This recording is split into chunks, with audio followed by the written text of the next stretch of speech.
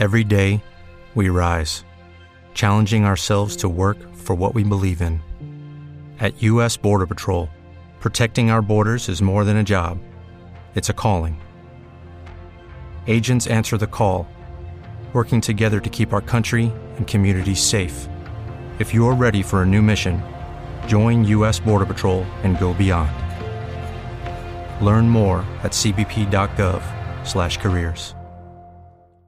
With the Lucky Land Slots, you can get lucky just about anywhere. This is your captain speaking. We've got clear runway and the weather's fine, but we're just going to circle up here a while and get lucky. No, nothing like that. It's just these cash prizes add up quick. So I suggest you sit back, keep your tray table upright, and start getting lucky. Play for free at LuckyLandSlots.com. Are you feeling lucky? No purchase necessary. Void where prohibited by law. 18+ terms and conditions apply. See website for details.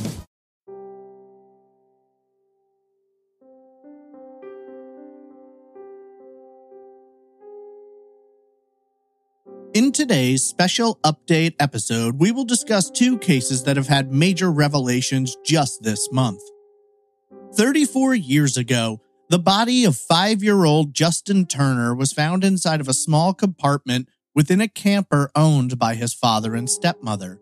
At the time, police theorized that the couple had both been involved in the child's murder and had attempted to throw investigators off their trail by staging the scene and reporting the child as missing.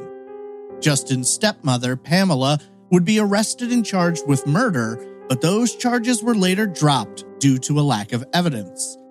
For more than 3 decades, Justin's family have suffered with the anguish of his loss and the pain of watching those they believed responsible allowed to continue on with their lives without ever seeing the inside of a jail cell. Now, all of that has changed as just 10 days ago, Justin's father and stepmother were both arrested and charged with his murder. In addition to the announcement of these arrests, we'll look at the breaking news that a prime suspect has been identified in the murder of Dexter Stefonek. Dexter's car was found burning in a Montana rest area in November of 1985, and just months later, his body was recovered from a landfill not far away. For more than 40 years, the identity of Dexter's killer has remained unknown, until now. The Dawson County Sheriff's Office has announced their belief that not only have they identified the killer, but also that he is currently behind bars for another homicide from 1979. This is Trace Evidence Special Update Episode, Justin Turner and Dexter Stefonek.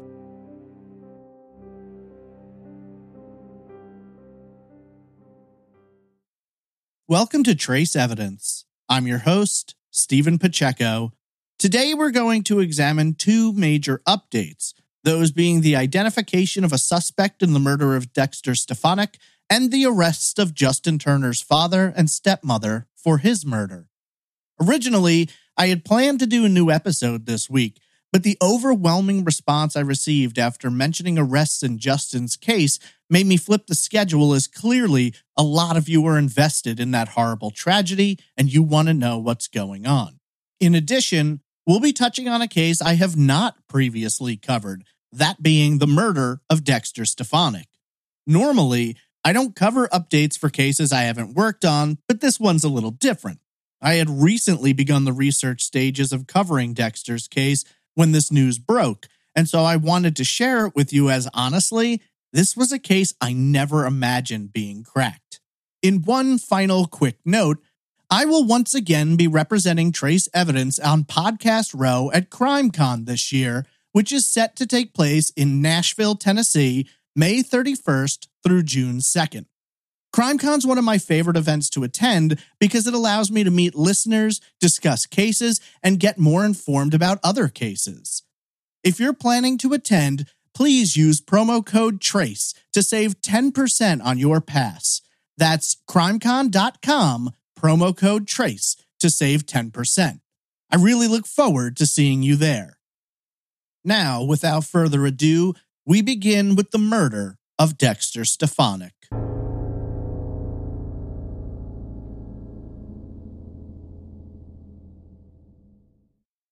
In November of 1985, 67-year-old Dexter William Stefonek was set to embark upon a nearly 2,000-mile drive, which would carry him from his son David's farm in Corbett, Oregon, back to his home in Rhinelander, Wisconsin. Nearly 1 year prior, on Christmas Day of 1984, Dexter's beloved wife of 44 years, Vivian, had passed away while the couple were visiting that same farm. As the anniversary of his wife's death approached, Dexter became upset and informed his son that he planned to head home where he aimed to grieve his wife in private. Though his son attempted to talk him out of this, Dexter was determined, and on the morning of November 18th, 1985, he climbed into his brown Plymouth Horizon and set out. This was a trip Dexter had made many times, and while David worried about his mental state and physical health at the time, Dexter had no hesitation. He even went so far as to inform his son that, wanting to get home as fast as possible, he had made no plans to stay in hotels and instead would pull into rest areas to catch a bit of sleep before going back onto the road. Unfortunately, Dexter would never make it back to his native Wisconsin, and less than 24 hours after he drove away from his son's farm, he would be killed. At approximately 10:20 a.m. on the morning of Tuesday, November 19th, a state employee called police to report a burning vehicle at the Bad Route Rest area near Glendive, Montana, approximately 1,100 miles east of Corbett. When Dawson County Sheriff Jim George arrived at the scene, he noted that the vehicle was engulfed in flames and appeared to be the work of arson, as the interior was completely gutted, while the outside was little more than a scorched metal frame. A quick search of the license plate confirmed that the vehicle belonged to Dexter Stefonek. A massive search was launched at the time, under the assumption that Dexter may have experienced car trouble and wandered out into the bitter cold of that Montana winter searching for assistance, but no trace of the elderly man was found. An arson investigation confirmed that gasoline had been used to burn the car, with the vast majority of it having been poured into the back seat.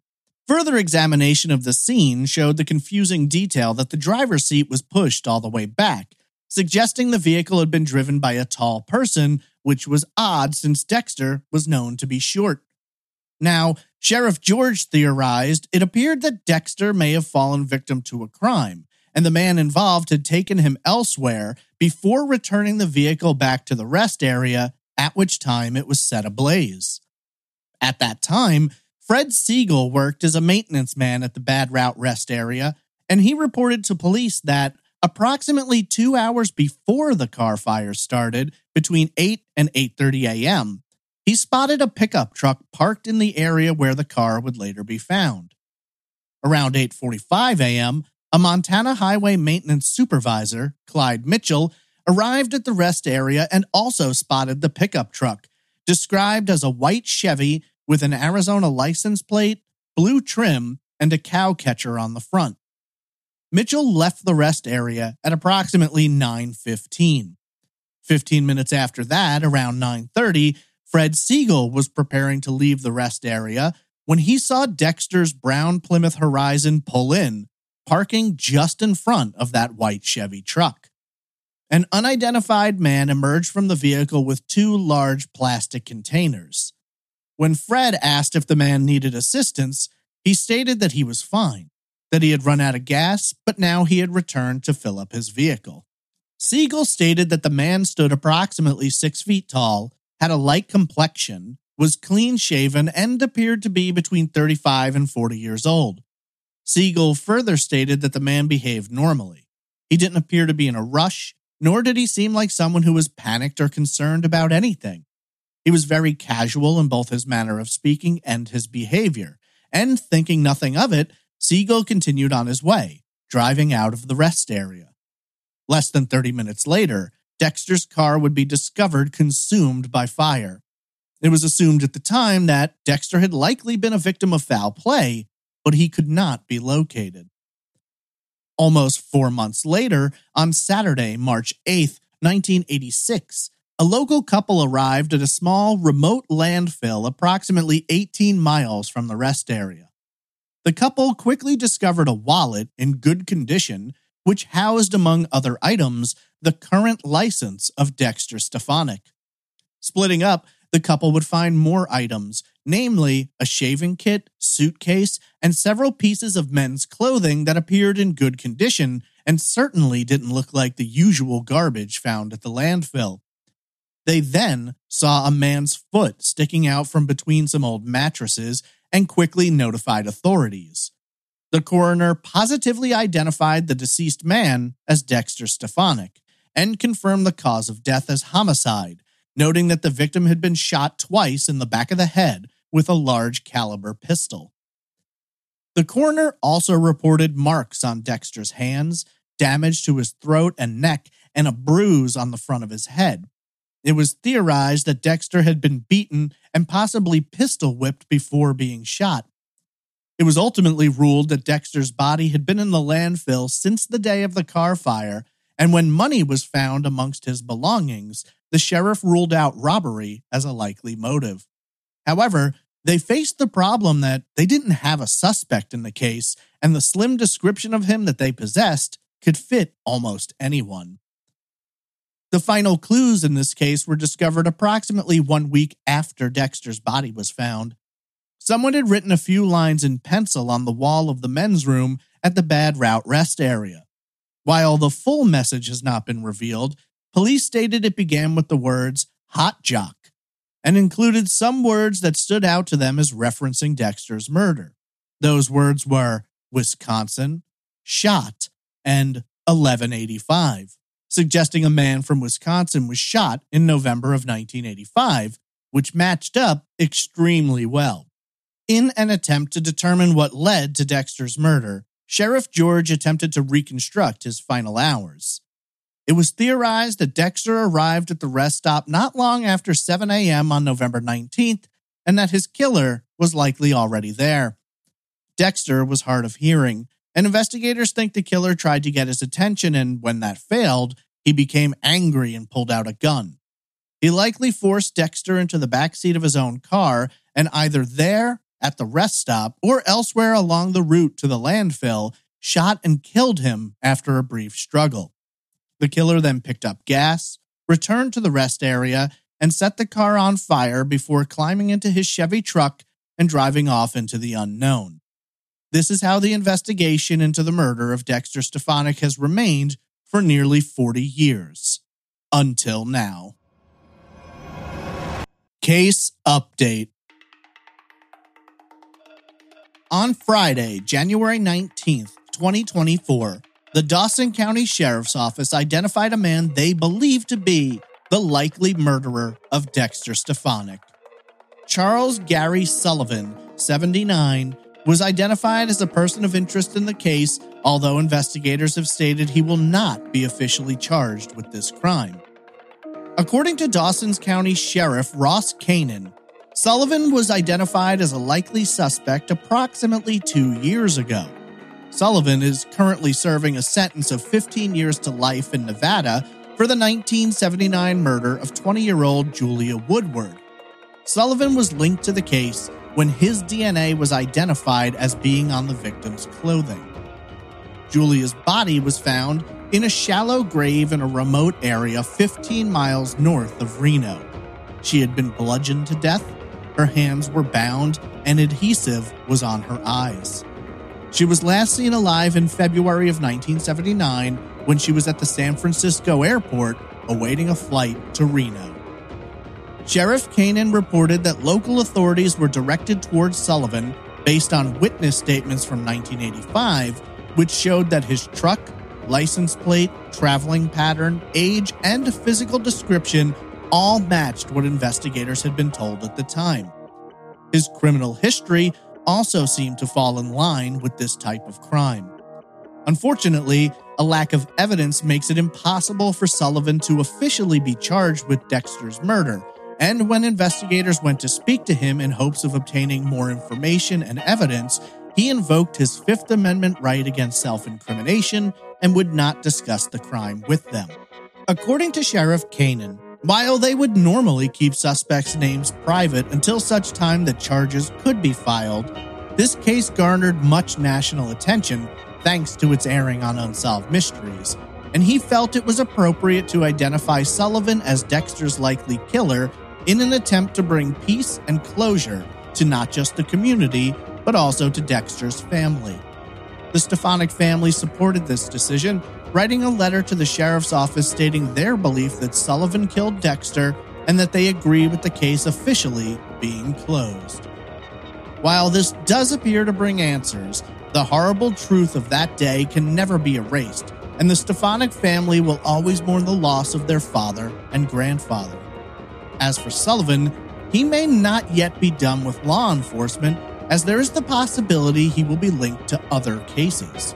Should those links be established, it's entirely possible that Sullivan will be identified as a serial killer who may have been active as long as 50 years ago with an unknown number of victims. Only time will tell, and hopefully, Sullivan will never set foot outside of a prison.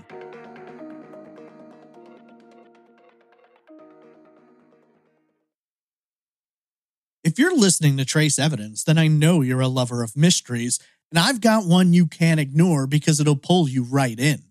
Everyone loves a good family mystery, especially one with as many twists and turns as June's Journey. Step into the role of June Parker and search for hidden clues to uncover the mystery of her sister's murder. Engage your observation skills to quickly uncover key pieces of information that lead to chapters of mystery, danger, and romance. Where will each new chapter take you? June's Journey is a thrilling mystery where you find hidden clues and uncover a murder mystery and solve mind-teasing mysteries of the Roaring '20s as each chapter uncovers a collection of dazzling hidden object spectacles for you to solve. Dive into June's captivating quest to uncover a scandalous hidden family secret. Mystery, danger, and romance? Where will each new chapter take you? June's Journey stands out by offering unique gameplay and features. You can build your very own island estate with expansive gardens and beautiful buildings, and collect scraps of information to fill your photo album and learn more about each character. There's no urgency outside of your own desperate need to solve this mystery. You can dive all the way in or relax and lose yourself in this captivating quest of mystery, murder, and romance. June's Journey is the game you want to play, whether you're craving a good mystery or just looking for an escape. Discover your inner detective when you download June's Journey for free today on iOS and Android. Every day, we rise, challenging ourselves to work for what we believe in. At U.S. Border Patrol, protecting our borders is more than a job. It's a calling. Agents answer the call, working together to keep our country and communities safe. If you're ready for a new mission, join U.S. Border Patrol and go beyond. Learn more at cbp.gov/careers. With the Lucky Land Slots, you can get lucky just about anywhere. This is your captain speaking. We've got clear runway and the weather's fine, but we're just going to circle up here a while and get lucky. No, nothing like that. It's just these cash prizes add up quick. So I suggest you sit back, keep your tray table upright, and start getting lucky. Play for free at LuckyLandSlots.com. Are you feeling lucky? No purchase necessary. Void where prohibited by law. 18+ terms and conditions apply. See website for details.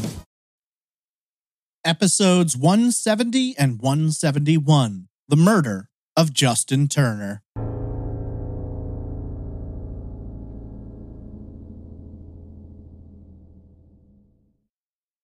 On the morning of Friday, March 3rd, 1989, 5-year-old Justin Turner was getting ready for school. Normally, Justin's stepmother Pamela would watch as he walked to the nearby bus stop to catch a ride to school, but this morning was different. Pamela would later state that she hadn't been feeling well and decided to take a shower around this time. At approximately 11 a.m., she claimed that Justin knocked on the bathroom door and announced that he was heading to the neighbor's house to wait for the bus. For whatever reason, Pamela didn't tell Justin to wait for her, nor did she exit the shower. Instead, she told the child to go on and have a good day. Justin lived with his stepmother Pamela and his father Victor in Monk's Corner, a small town in South Carolina's Berkeley County. The family home was located along Horseshoe Road, and the house was set away back from the road and was connected by a long dirt driveway listed as approximately 100 yards. Somehow, something went wrong that morning as, according to friends, neighbors, the bus driver, and teachers, 5-year-old Justin never made it to Whiteville Elementary School that day. At 3 p.m., when the bus returned, dropping children off after their day at school, 5-year-old Justin was not among them. Reportedly, when Justin did not emerge from the bus, Pamela, then 29 years old, asked the driver where he was, at which time she was informed that the child had never gotten on the bus. She would later tell investigators that she made 2 calls immediately after learning that Justin was missing. First, she called the child's father, 34-year-old Victor Lee Buddy Turner, who was then working as a pipe welder for General Dynamics, to inform him of the disappearance. Her second call was to the Berkeley County Sheriff's Office to report the child missing. Dispatch records confirmed this call from Pamela came into the sheriff's office at precisely 3:12 p.m. The first 2 deputies on the scene, according to sheriff's office records, were James Gaithers and Philip Mason. According to the deputies, they conducted a search of the home and grounds surrounding the house under the assumption that Justin had possibly decided to play hooky and skip out on school that morning. Among places searched included a camper, owned by Victor and kept not far from the family home.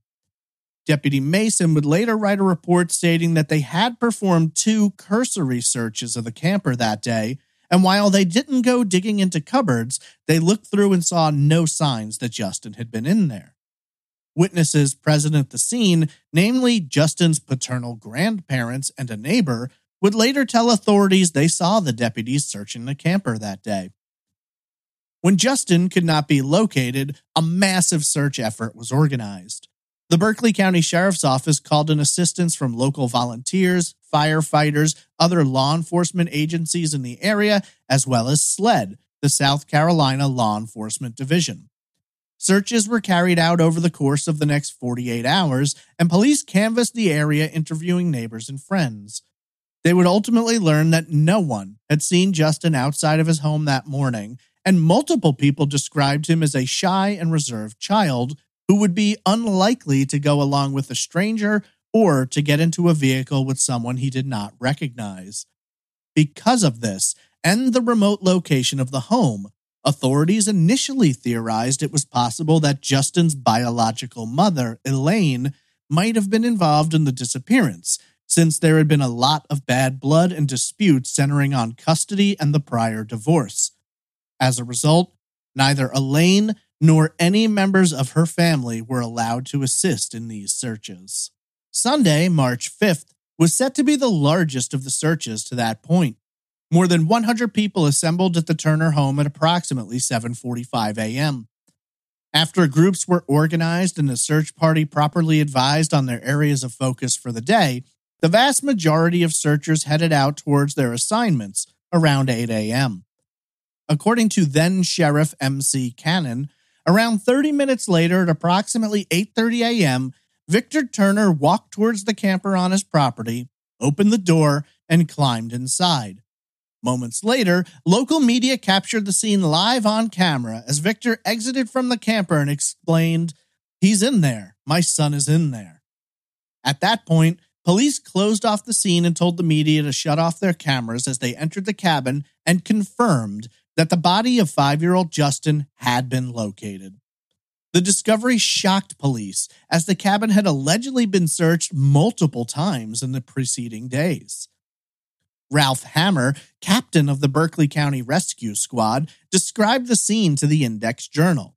Justin had been found beneath a bench seat in the dining area of the camper. Captain Hammer explained, quote, "Underneath that top lid was a little sliding door, and he was underneath there. But it wasn't tight enough for him to suffocate, and it wasn't cold enough for him to freeze. It's just a mystery how he got in there." End quote.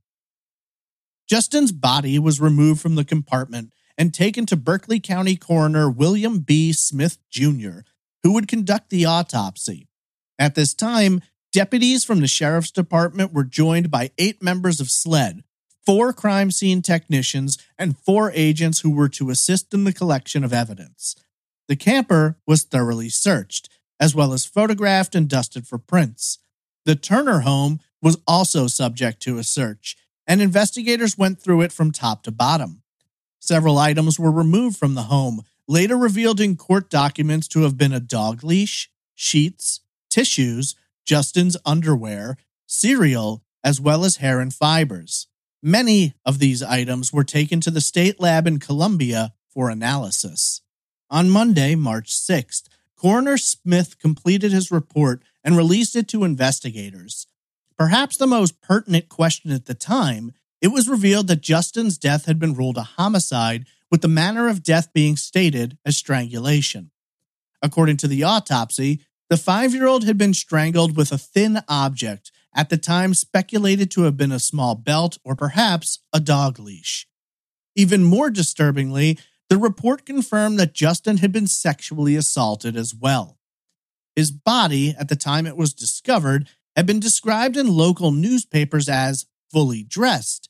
However, Sheriff Cannon stated after the release of the autopsy report that Justin's pants had been pulled down, described as being a third of the way down his legs.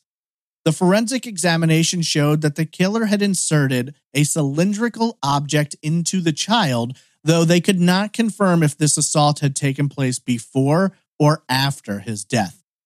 No semen was present, and further examination could find no injuries or signs that the child had been sexually assaulted previously, suggesting that this had been done around the time of his death and was not part of a longer history of abuse. While investigators have never named what type of object was used to assault the child, if indeed they know for certain, the two, which have most commonly been mentioned in leaks from those who allege to be close to the case, were either a broom handle or perhaps a Coca-Cola bottle. At the time, the coroner had been unable to determine a time of death, which helped add much confusion to the case. Sheriff Cannon noted they needed to be able to narrow it down whether or not Justin had been killed the day he was reported missing and had possibly been in the camper the entire time, or if he had been killed after the searches had begun and someone managed to sneak him into the location where he was later found. Sheriff Cannon explained, quote, "We simply don't have enough autopsy results to do something with. It was a sad and bad situation to start with, and then we've run aground with what they've got. That's a big issue. It's changed and twisted and bent, so we just simply don't know. They've talked about 30 hours, then 7 hours, then 6 hours. That's what's wrong now." End quote. One thing was clear to law enforcement, though. There was an extremely slim likelihood that a stranger had abducted the child, assaulted him, murdered him, and then later snuck him into that compartment in the camper. As a result, they started looking at Victor and Pamela with a lot more scrutiny. On Wednesday, March 8th, 5 days after Justin was reported missing, Victor and Pamela were brought down to SLED headquarters for questioning. Both were interviewed separately for approximately 4 hours apiece, and each was given a polygraph examination. The media went crazy for this and started writing a ton of articles about the likelihood that Justin had been killed by his father or stepmother, and the stories got to such an extreme that the sheriff's office issued a media blackout, saying that no one in law enforcement would speak to the media about the case again until they had a better grip on what was happening. 5 months later, in August, a coroner's inquest was held before a 6-person jury. The inquest quickly fell into chaos as both Victor and Pamela refused to answer questions, stating that they would not do so under the advice of legal counsel. They would instead stand by the statements they had previously made to SLED officers during the initial investigation. Ultimately, this first inquest would uncover little new information, if any, and it would be terminated when the coroner himself suffered a heart attack. A second inquest, held in December, kicked off with just as much disarray as neither Victor nor Pamela appeared, as they claimed to have not received notices to appear since they had recently moved out of Berkeley County. During this inquest, it was revealed that the polygraphs given to Victor and Pamela had been ruled inconclusive, not because of something wrong with the machines, but because it was determined both witnesses had taken sedatives prior to the tests in an attempt to skew the results. Following the complete inquest, the jury determined that a warrant should be issued for Pamela's arrest and that she should be charged with homicide. Arrested in mid-February of 1990, Pamela was charged with murder following a grand jury hearing in which they all came to the same conclusion as the jury in the coroner's second inquest. However, 9 months later in November, all charges against Pamela were dropped. Prosecutors noted a lack of evidence and not wanting to risk the possibility of double jeopardy should Pamela be found not guilty at trial, they dropped all charges. A second grand jury held 2 years later in February of 92 failed to return any indictments. Prosecutors publicly stated that, due to South Carolina law, they could not compel either Victor or Pamela to testify against one another due to spousal privilege, and they pointed towards this, as well as a lack of evidence, as the main reasons why they could not continue forward with the case. Over the course of the next 3.5 decades, Justin's case would grow cold. Investigators revisited it, re-examined it, and re-interviewed witnesses, but they still lacked solid physical evidence to link either Victor or Pamela to the murder.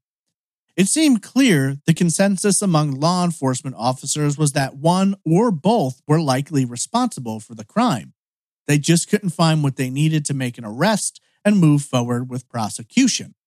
However, just 2 weeks ago, in early January of 2024, all of that would change when Sheriff Dwayne Lewis held a press conference and made a shocking announcement. Case update. On Wednesday, January 10th, 2024, Berkeley County Sheriff Dwayne Lewis announced at a press conference that Justin's father, Victor Lee Turner, now 69, and his wife, Megan R. Turner, 63, had been arrested and charged with murder in Justin's case 34 years after the crime was committed. It was noted that Megan Turner is in fact the same person as Pamela Turner, Justin's stepmother, and that in the years after the crime she had legally changed her name. Not long after the murder, Victor and Pamela moved approximately 3 hours northwest from Monk's Corner, settling in the small town of Cross Hill, located in Lawrence County in South Carolina's upstate. They are still married and were arrested together without incident on Tuesday, January 9th. I will now play audio from the press conference with Sheriff Lewis announcing the arrest and discussing how long they have waited to bring justice for the murdered 5-year-old.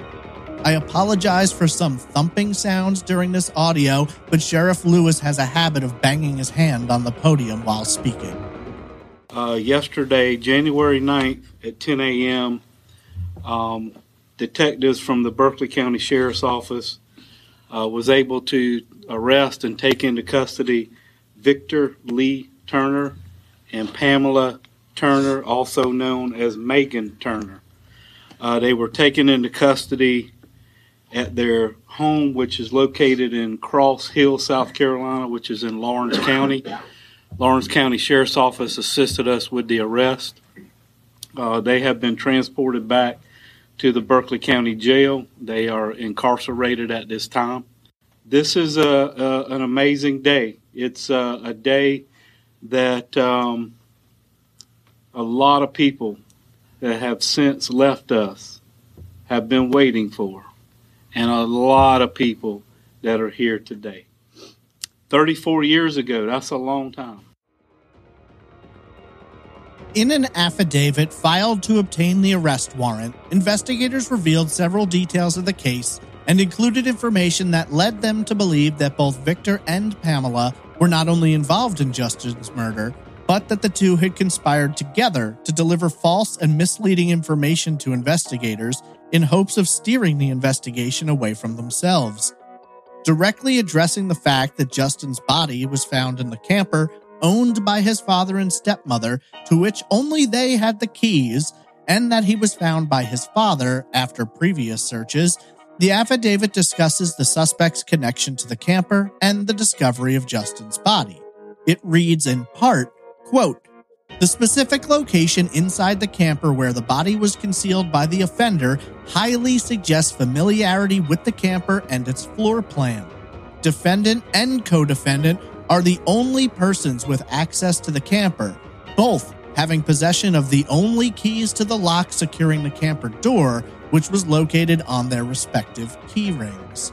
End quote. The arrest warrant specifies that investigators believe Victor and Pamela murdered Justin and then, after police had already searched, hid the child's body in the camper so that Victor could discover it in the presence of law enforcement in the hopes of appearing free of guilt in the crime. The warrant continues, quote, "Defendants' deliberate actions and obvious behavior of both defendants reveal and are highly suggestive that the defendant and co-defendant knew exactly where the victim was located, hidden inside of the camper before the defendant's feigned search and discovery of the victim. Rather than react to finding his son and personally checking for any indication of life whatsoever, the defendant instead backed out of the camper, commenting, 'He's in there, my son is in there, somebody's hurt him.'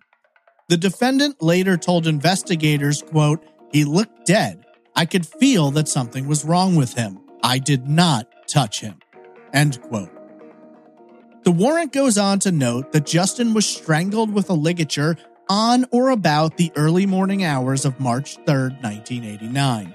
This finding is based on new information following the use of modern technology and approaches to analyze the content of the child's stomach, which showed partially digested food matching up with what the family had had for dinner the night prior to Justin being reported missing.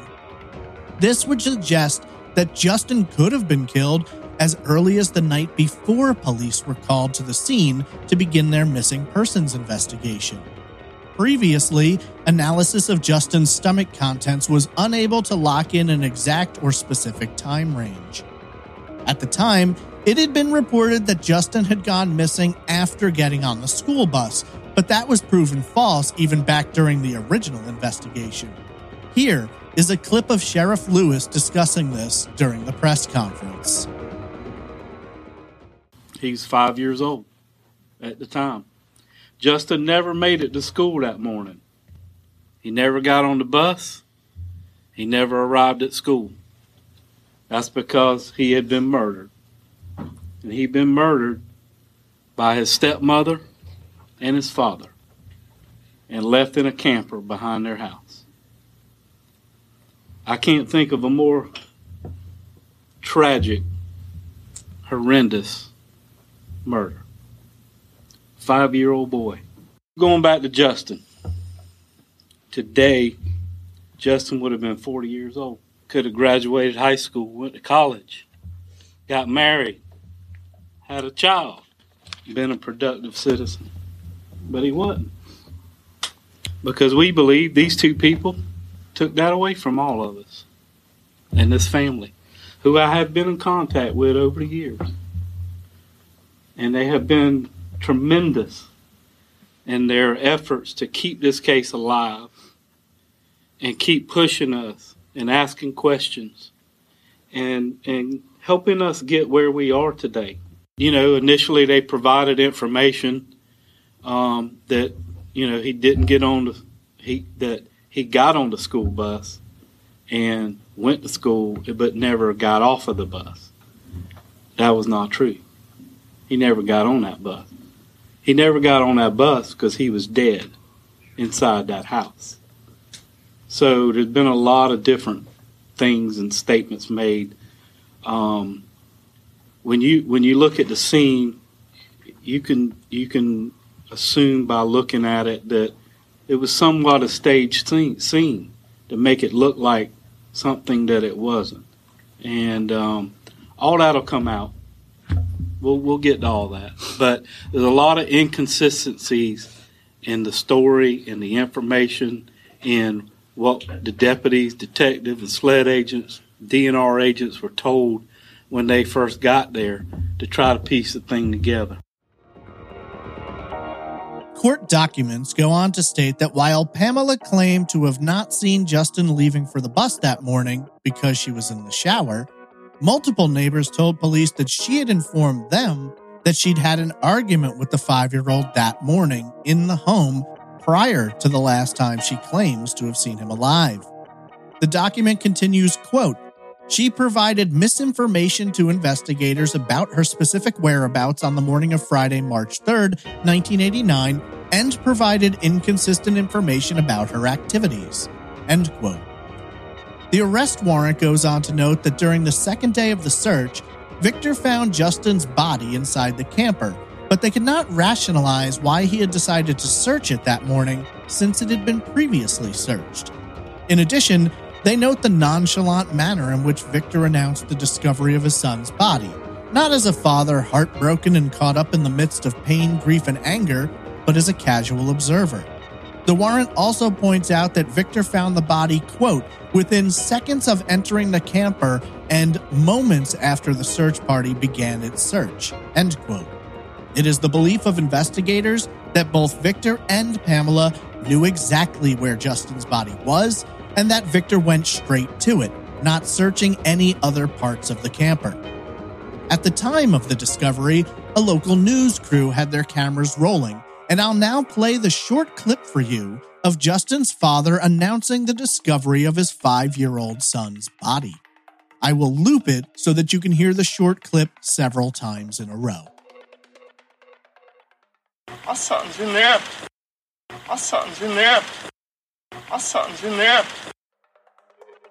In the show notes, I'll provide a link to the YouTube video posted by WCBD News 2, which shows this as well as additional coverage of that day, where you can see Victor, a father allegedly in the throes of grief, as he fails to shed a single tear while cupping his hands over his face and pretending to be crying. In addition, you can watch as he half-heartedly taps his fist down gently on the porch, apparently so overwhelmed by emotion as to lash out extremely calmly, slowly, and nonchalantly.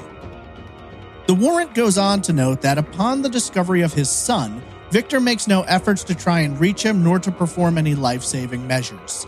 It reads, quote, "Rather than react to finding his son and personally checking for any indication of life whatsoever, Victor Turner instead backed out of the camper, commenting, 'He's in there, my son's in there.'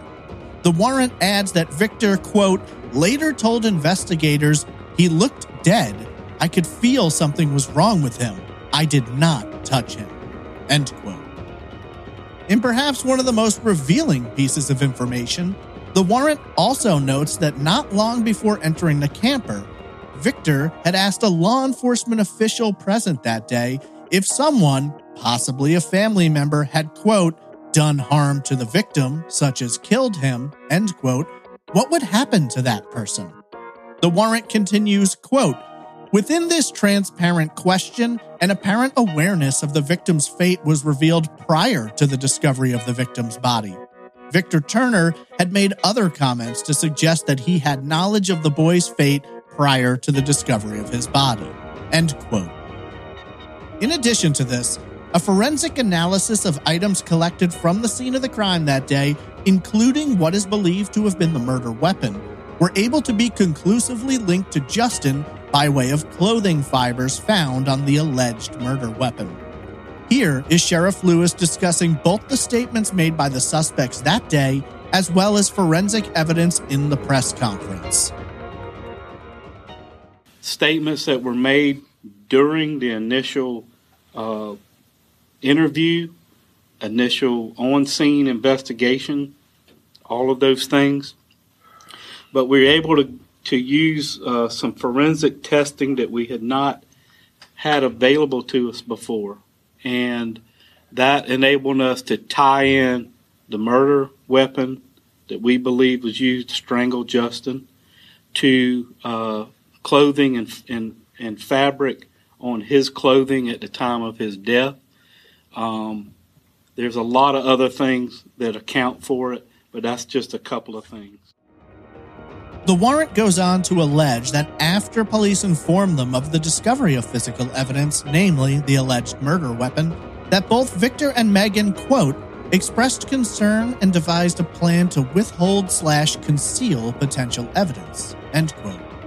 Both of them are alleged to have given, quote, spontaneous incriminating statements to indicate responsibility in the death and intent to conceal physical evidence from investigators at the start of the investigation, end quote. Sheriff Lewis stated that this was a case which had haunted not only Justin's family, but many of the officers who had originally worked the case. He noted that multiple sheriffs prior to him had wanted desperately to solve the case, but that in the end, the technology did not exist at the time to provide the answers necessary.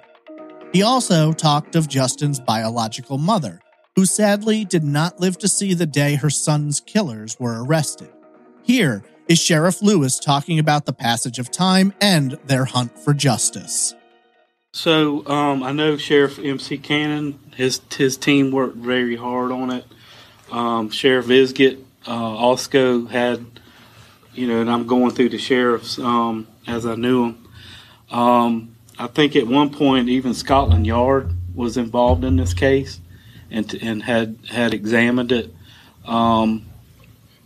When Sheriff DeWitt came in, I think John worked on it some then while Sheriff DeWitt was here. And again, it's been renewed, and people we've always been doing the very best we could do based on the evidence and the technology and the forensic that we had. So it's just, thank the good Lord, we got to a place where we were able to get enough to make an arrest. Well, I've talked to everybody that's still around, and I'm so sorry that Justin's real mother is not here. She suffered tremendously. And so have a lot of people. I mean, there's some deputies that were here that went to the scene. Everybody kind of felt it. It was a tragedy. And I'm just hoping that we can move forward and that we have done the very best that we can to our ability to solve this case and help this family. And really, really, really, at the end of the day, give Justin some justice. According to Sheriff Lewis, the case had been looked at many times over the years, but it was in 2021 when the cold case unit was able to submit evidence for testing with new technology that they were able to make some breakthroughs. In addition, detectives with the cold case unit pinpointed multiple inconsistencies, which led them to believe that the crime scene and discovery of Justin's body had all been staged. Asked about Victor and Pamela, Sheriff Lewis acknowledged that investigators at the time believed they had been involved in the murder, but they didn't possess the evidence they needed to go forward with it. He mentioned that Pamela had previously been arrested and, despite the charges being dropped, she remained one of their prime suspects. He also noted that in the 34 years that passed, neither Victor nor Pamela ever reached out with any concern about the investigation or the fate of the child. Here is Sheriff Lewis discussing the evolution of the case and his father and stepmother's seeming indifference, which did little to show any possibility of innocence when it came to the murder of Justin Turner. Yeah, so if you look at the overall, Pamela was arrested at one point and charged. The case was dismissed without prejudice, so it would enable us to come back again if we had enough evidence. She changed her name. They moved to the upstate, and nobody that I'm aware of from any of the family has ever heard from them again. Isn't that strange? I never got one phone call from his daddy or his stepmother. What are y'all doing about my son's death? Not one. What does that tell you?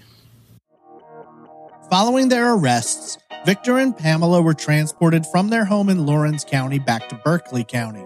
It was hoped that, along the 3.5-hour car ride, they might be willing to share some information, but both remained silent. Victor and Pamela attended a bond hearing virtually with Magistrate Judge Brian West later on Wednesday, January 10th. As a magistrate judge, West does not have the authority to set bail on charges such as murder. Instead, the couple will be placed on the circuit board docket sometime within the next 30 days, at which time a circuit judge will possess the ability to set their bond. Magistrate Judge West informed Victor and Pamela that a murder charge, which both have received, can carry a sentence of up to life imprisonment. During this hearing, family members were allowed to address the Turners for the first time since they were arrested. Amy Parsons, Justin's cousin, spoke for the family, saying, quote, "For 35 years, you have enjoyed your freedom. You do not deserve one day outside of those prison walls for what you did to Justin. You were supposed to take care of him, love him, and instead, you tortured, abused, and murdered him, your child. It takes a sick individual to do what you did." End quote. At the time, it did not appear as though the Turners had legal representation. Their former defense lawyer retired in 2016 and informed the media that he no longer represented his previous clients. However, public record searches show that both have since hired lawyers, and at least for the moment, it's worth noting that they appear to have employed separate attorneys. Obviously, this is a still developing case, and there will come a lot more information in the future. I'll keep you up to date as best I can, and when there is additional news, I'll put together another update. Nothing can ever bring Justin back, nor assuage the grief and pain suffered by friends. With the Lucky Land Slots, you can get lucky just about anywhere. This is your captain speaking. We've got clear runway and the weather's fine, but we're just going to circle up here a while and get lucky. No, nothing like that. It's just these cash prizes add up quick. So I suggest you sit back, keep your tray table upright, and start getting lucky. Play for free at LuckyLandSlots.com. Are you feeling lucky? No purchase necessary. Void where prohibited by law. 18 plus terms and conditions apply. See website for details. It is Ryan here, and I have a question for you. What do you do when you win? Like, are you a fist pumper, a woohooer, a hand clapper, a high fiver? I kind of like the high five, but if you want to hone in on those winning moves, check out Chumba Casino. At ChumbaCasino.com, choose from hundreds of social casino-style games for your chance to redeem serious cash prizes. There are new game releases weekly, plus free daily bonuses. So don't wait. Start having the most fun ever at ChumbaCasino.com. No purchase necessary. VGW. Void where prohibited by law. See terms and conditions. 18 plus. And family over the course of these past 34 years. Justin was robbed of a life, and those who loved him were robbed of their opportunities to grow with him, experience life with him, and to share in treasured memories. Justin's mother passed before she could see justice done, but the family remains dedicated to Justin and the cause she fought so valiantly for. We will end with the words of Amy Parsons, who expressed both gratitude and grief at the press conference when she addressed the media. Here is Amy. I'm Amy Parsons. I am Justin's cousin. Of course, I was only 8 at the time of his murder. I want to thank God first for getting us to this point, and Sheriff Lewis for listening to our cries. From here, all we want is justice, and I want to see our justice system do what it was intended to do and put these two people where they deserve to be, because they've walked for 34 years. They've had freedom for 34 years while our family has suffered, and they don't deserve another day from behind those bars. And I want to thank everybody that has put time in to get us to where we are here. And once again, Sheriff Lewis, I really, truly, we all appreciate what you have done for our family. Thank you.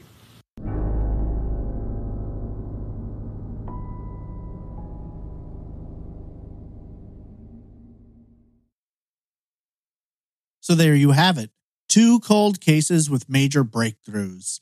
One case, in regard to Dexter Stefonek, has officially been closed, while Victor and Pamela Turner have been arrested and charged with 5-year-old Justin's murder. If you're looking for more information about the murder of Dexter Stefonek, Unsolved Mysteries did a segment on his case, and Robin Warder covered it on an episode of The Trail Went Cold. If you're looking for more information about the murder of Justin Turner, there are many news sites and articles discussing his case. I did 2 episodes about Justin's case, those being 170 and 171. which I definitely recommend if you want to hear everything there is to know at this point in time. If you have any information about the murder of Dexter Stefonek, Julia Woodward, or anyone else who may have been killed or harmed by Charles Gary Sullivan, please contact the FBI at 702-385-1281. You can also submit tips on their website at tips.fbi.gov. If you have any information about the murder of Justin Turner, please contact the Berkeley County Sheriff's Office at 843-719-4465. Just a quick reminder, if you're planning to attend CrimeCon this year in Nashville from May 31st through June 2nd, use promo code TRACE at crimecon.com to save 10% on your pass. That's promo code TRACE at crimecon.com. Now, I'd like to take a moment to thank our amazing Patreon producers, without whom Trace Evidence would not be possible. A massive thank you to Andrew Guarino, Ann M. Bertram, Camelia Tyler, Christine Greco, Danny Renee, Denise Dingsdale, Desiree Lauro, Donna Buttram, Deani Dyson, Jennifer Winkler, Justin Snyder, Kara Moreland, K.Y., Lars Jensen Fangel, Leslie B., Lisa Hobson, Madison LaHoulier. With Lucky Land Slots, you can get lucky just about anywhere. Dearly beloved, we are gathered here today to... Has anyone seen the bride and groom? Sorry, we're here. We were getting lucky in the limo and we lost track of time. No, Lucky Land Casino, with cash prizes that add up quicker than a guest registry. In that case, I pronounce you lucky. Play for free at LuckyLandSlots.com. Daily bonuses are waiting. No purchase necessary. Void where prohibited by law. 18+. Terms and conditions apply. See website for details. Melissa Breckeisen, Nick Mohar Schurz, Roberta Jansen, Ruth, Stacy Finnegan, Stephanie Joyner, Tom Radford, and Wend Oregon. I want to thank you all so much for your support. It means the world to me, and you are truly the lifeblood of this podcast. If you're interested in supporting the show and listening to your episodes ad-free, please visit patreon.com/traceevidence or click the support option on the official website at trace-evidence.com. For now, this concludes this update episode. Hopefully, sooner than later, we'll get some solid developments and learn the fate of Victor and Pamela, which I hope is extremely unhappy and uncomfortable. For 34 years, they got to continue on with life, a life they stole from an innocent 5-year-old boy. I can't begin to wrap my head around such atrocious and monstrous people. Thankfully, as technology keeps evolving, we continue to see these horrible murderers caught, and this is a great start to 2024. So thank you all again for listening to this update, and next week we'll be on to a new unsolved case with the next episode of Trace Evidence.